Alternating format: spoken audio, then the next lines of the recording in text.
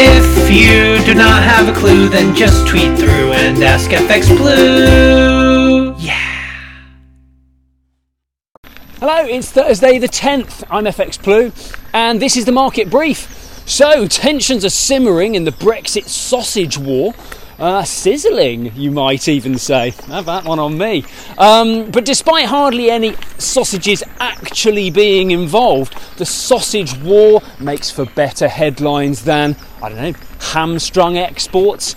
I could go on all day. But anyway, the dispute is over chilled meats. The deal we signed kept Northern Ireland in the single market while the rest of the UK left. And to avoid checking goods along that sensitive Irish border, the deal agreed that checks would be made on the way into Northern Ireland. Now, those disruptive checks were delayed, and the UK cheekily extended that delay without agreement from the EU. You can imagine how well that went down. But it's all due to come to an end at the end of this month, and at that point, the EU policy banning imported meat products means that the UK can't sell meat in Northern Ireland. Which silly sausage signed that deal?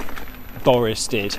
So the EU, already with their knickers in a twist after the UK rogue extension, say the deal has already been done and the UK should honour it. But Boris is adopting his usual style of negotiating with Brussels, and he's ignoring the issue, saying there's a deal still to be done. It's hardly like the EU will be flooded with meat products through a Northern Ireland loophole, but still. Biden's in the UK ahead of the G7 meeting this week. He is very protective of the Good Friday Agreement, and he's warned that this could have consequences for any free trade deal with the UK and US. You could say the stakes are high. So there you have it, the sausage war. It's actually a thing. Andy Haldane's been on again. He's making the most of his time left as chief economist, and he's keen to reassert his reputation as a cheerleader of the recovery. He thinks that the final removal of restrictions, still scheduled for June 21st, will provide an enormous boost to the economy, forecasting levels of growth that far exceed any other developed nation. He thinks it will provide a boost to the country's psyche as well, and I think that could be pretty well timed. The Euros will be underway by then. So plenty of pressure on Boris then, and I wonder whether the footy will figure at all in his private deliberations. We'll see how that one plays out. The market remains pretty flat. Sterling lost a little ground but remained range bound against the dollar. We fell to about 141.10, which is where we opened today. Over in the US, inflation data is out today. The headline is expected to get very close to 3.5%. Squeaky bum time.